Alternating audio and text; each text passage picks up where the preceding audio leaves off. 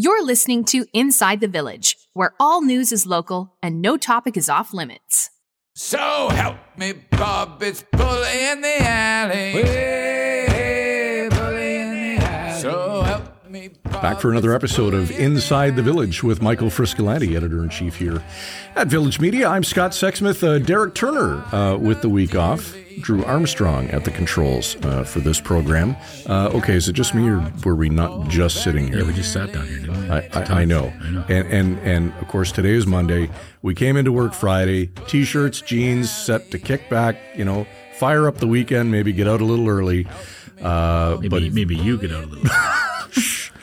But it seems that Premier Doug Ford had other plans for us. Yeah, huge news on Thursday, obviously, as everybody in Ontario has seen. The Premier apologized for what happened with the Greenbelt scandal over the last 10 months, said he was very, very sorry. They're going to put all the Greenbelt land back. Huge development, right? Yeah. And kind of like the peak of a scandal, so to speak. And we thought it'd be great to have someone on here who could explain to us sort of what's gone on the past 10 months. Right, because today, of course, marks the kickoff of the fall sitting at the legislature. So no better time than the present to do that. Charlie Pinkerton from the Trillium joins us on a special episode of Inside the Village when we come back after this. Reporters, editors, and journalists who go the extra mile to get the story and get it right. Go behind the scenes with those who cover the stories that matter most to you and your community. Look for it in the Village Features section of your favorite Village Media website across Ontario.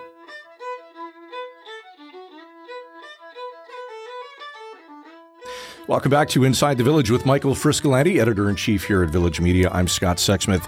It has been nothing short of a wild 24 hours in Ontario politics, and we're pleased to have with us on the line from the Trillium, Charlie Pinkerton. Charlie, good to see you again. I guess it's been a busy few hours for you. Yeah. Well, a few hours, days, weeks, months.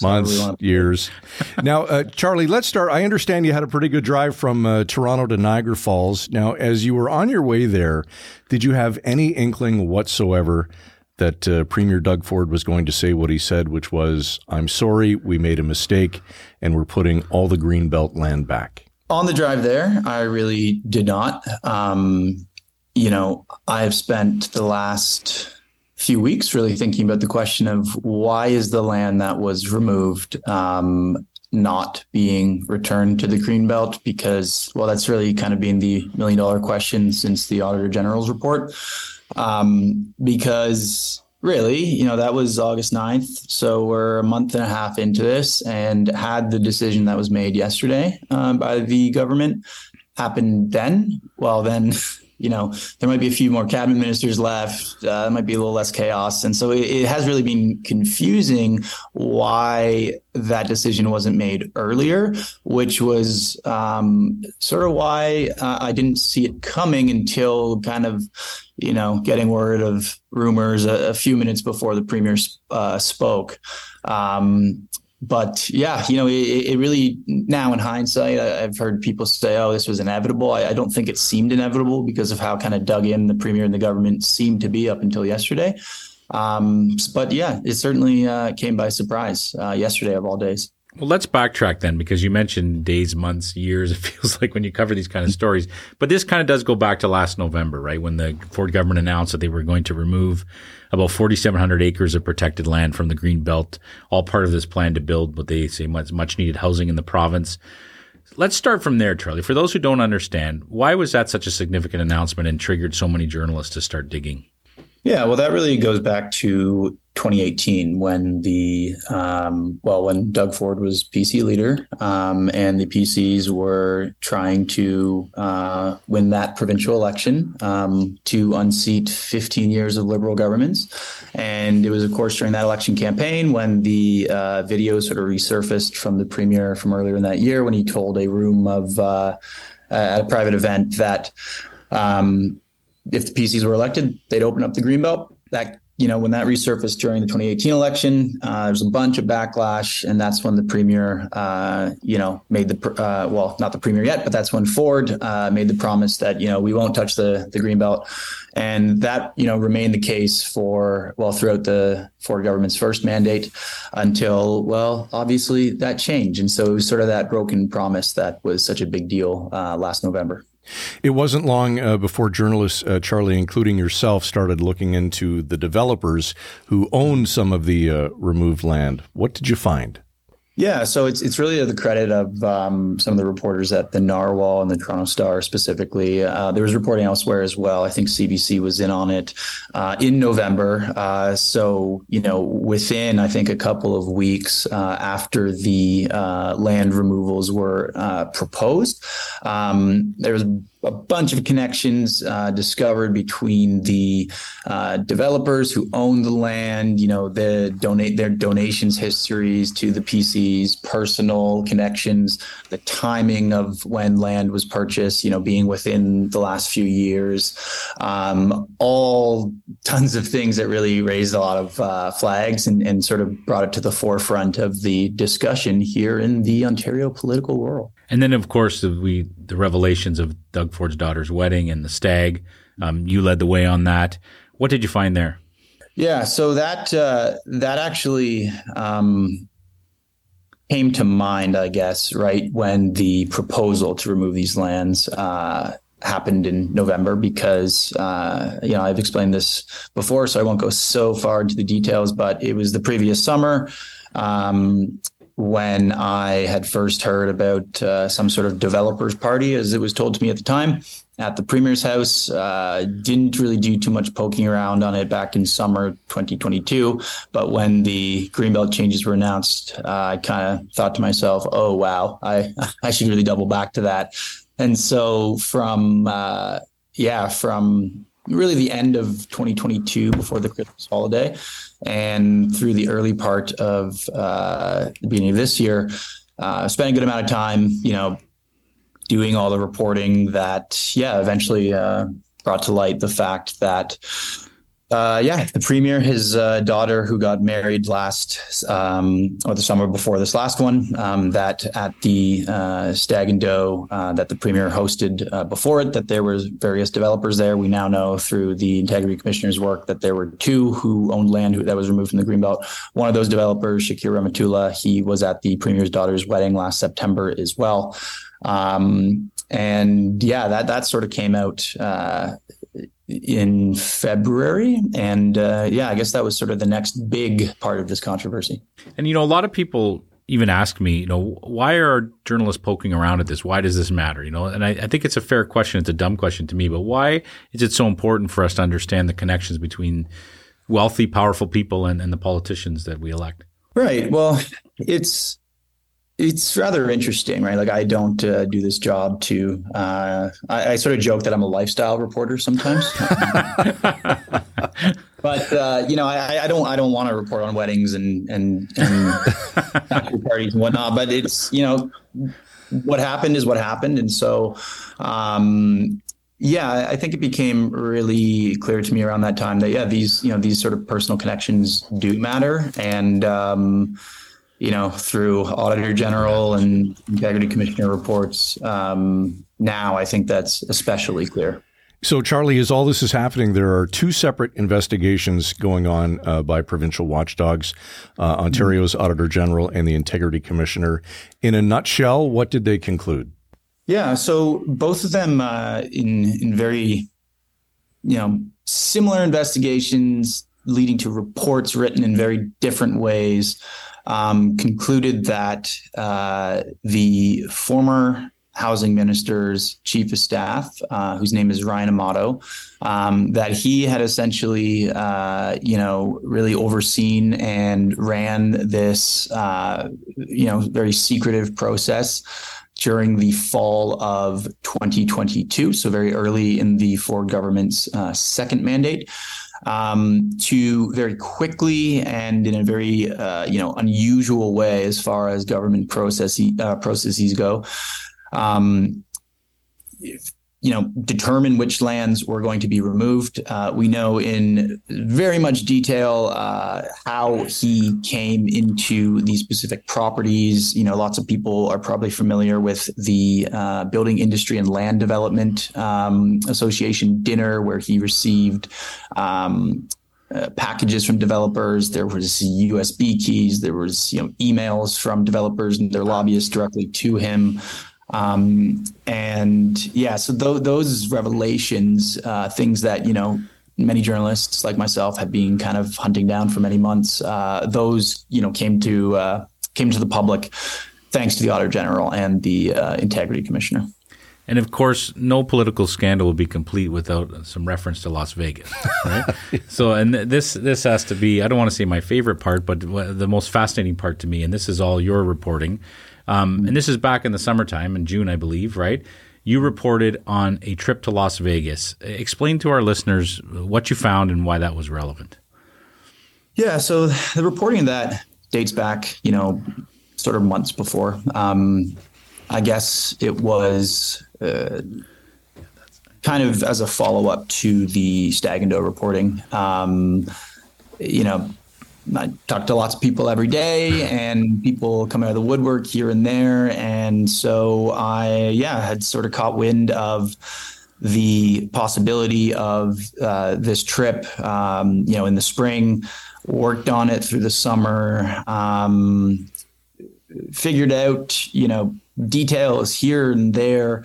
And it led us to a point late in June. I think June 29th is when we published the first story about the Las Vegas trip. It was sort of very challenging to confirm. What's happened since has been very confusing. And, there were, of course, in the Integrity Commissioner's report, that's where a lot of this was sort of brought back up, because the Integrity Commissioner, based off the reporting that we had done on that, looked into this trip as part of his work in his larger Greenbelt investigation. Yeah. And what he heard was a very different story about what happened in Vegas than we reported. But we were confident in that reporting, sort of revisited it, drummed up some new evidence. And that's, since led to at least two of the four who had, given under oath testimonies about that trip, going back to the Integrity Commissioner to fix what they said to, collect. And let me cut you off there too, Charlie. I just want to repeat what Charlie just said. The reporting that the Trillium did was so important to the Integrity Commissioner that the Integrity Commissioner's office wanted to do their own questioning of these people to find out what happened. They basically read Charlie's story and said, well, we better haul these guys in and talk to them, right? As far as I understand it. And so just so we clear to people, the trip was 3 people connected to the government and a developer. Who was there? Yeah, so the 3 connected to the government is Khalid Rashid, the now former member of Doug Ford's cabinet, a guy named Amin Massoudi, who was the principal secretary to the premier at the time of this trip in early 2020, and another man named Jay Truesdale, who at the time of the trip was he wasn't working in the government at the time. He was in between stints working in the private sector, and he was up until this week the premier's director of housing policy. So that's the 3 of them. The developer is Shakir Rahmatullah, who I think I mentioned earlier. He's pretty prevalent throughout the Integrity Commissioner's larger Greenbelt report because he owns land that was removed from the Greenbelt. And what's interesting to me, like you said, is this reporting came out in the summertime, a big story for the Trillium, our team at Queen's Park. And then the story kind of bubbled back up because it mentioned the Integrity Commissioner's report. But then also you did some further reporting showing that maybe some of the things that were said to the Integrity Commissioner were not quite accurate. And that caused a couple of them to actually go back to the Integrity Commissioner and say, well, I want to correct something. Is that the way it unfolded? Yeah. And so, the day that the Integrity Commissioner's report came out on August 30th, we saw that there was details about this in the report because of the interviews Integrity Commissioner J. David Wake did with the trip goers.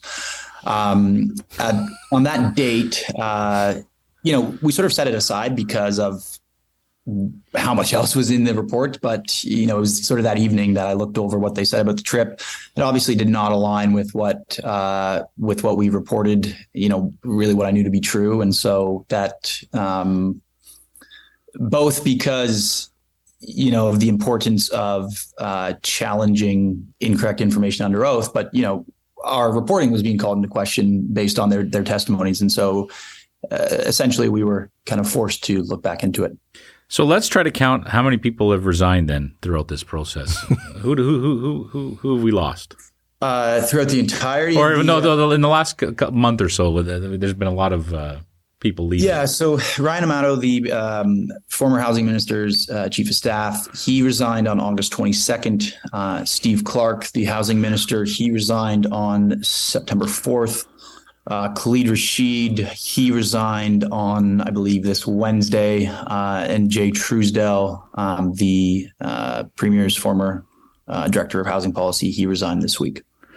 I don't want to say that it's vindicating because, like you said, we're not journalists are out there trying to tell the truth. We're trying to understand what happens and report the facts.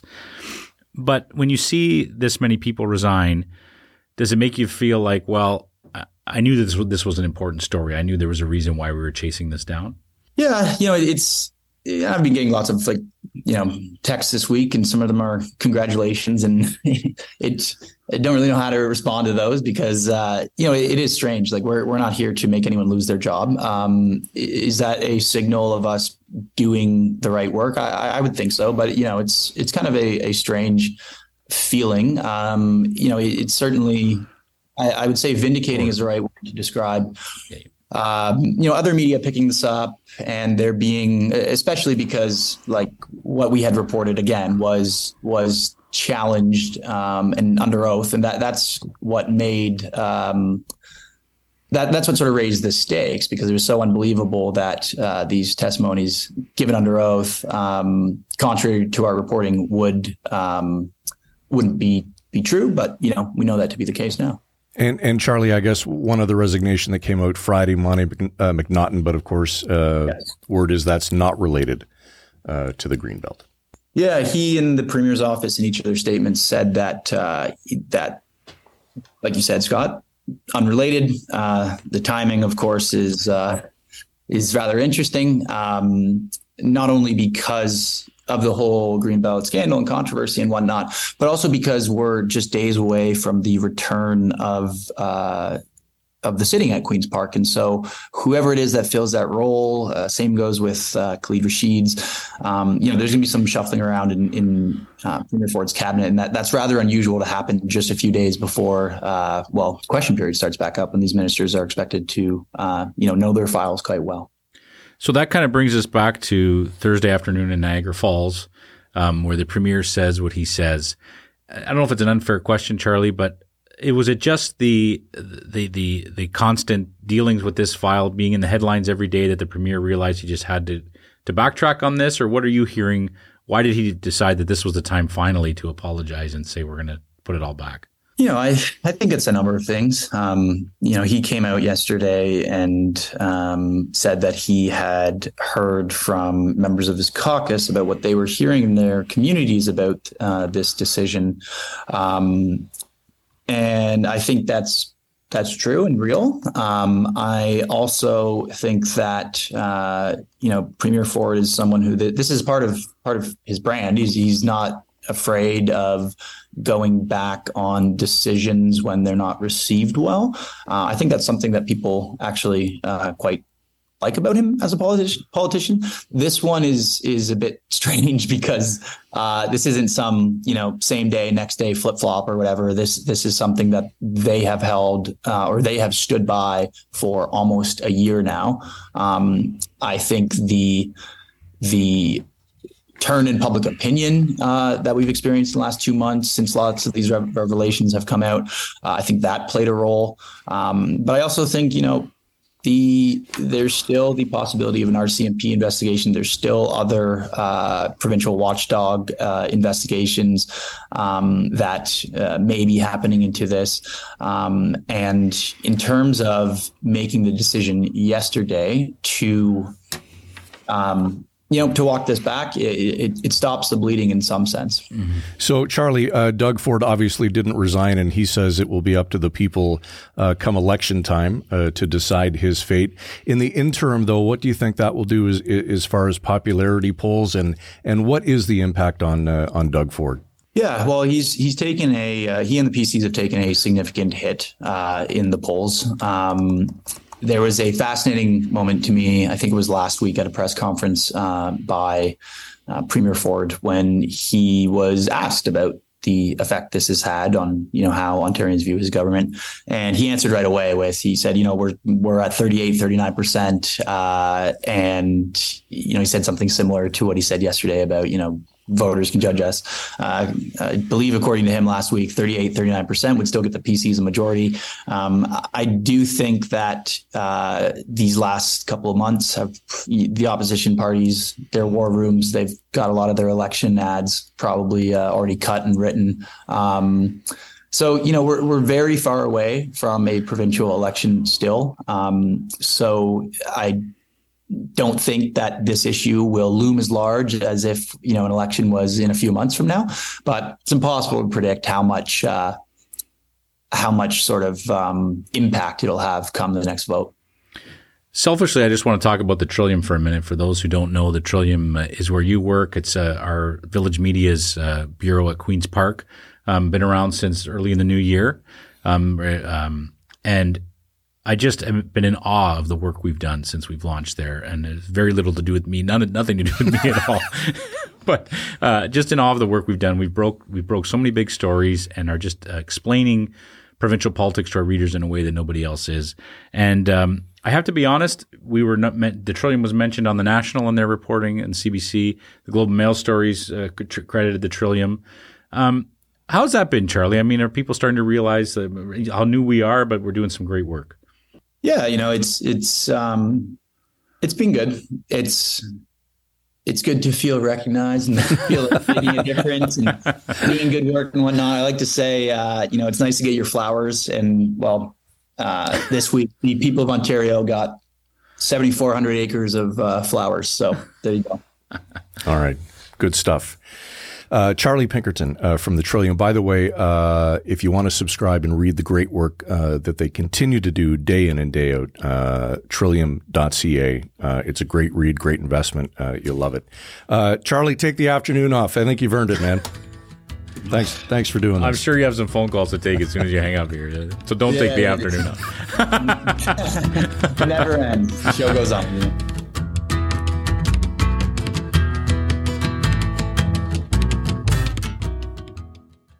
For the latest in in-depth features and enterprise journalism from your local writers at Village Media, be sure to check out The Big Read. The Big Read. It's the full story behind the headlines. Look for The Big Read on your favorite Village Media website across Ontario.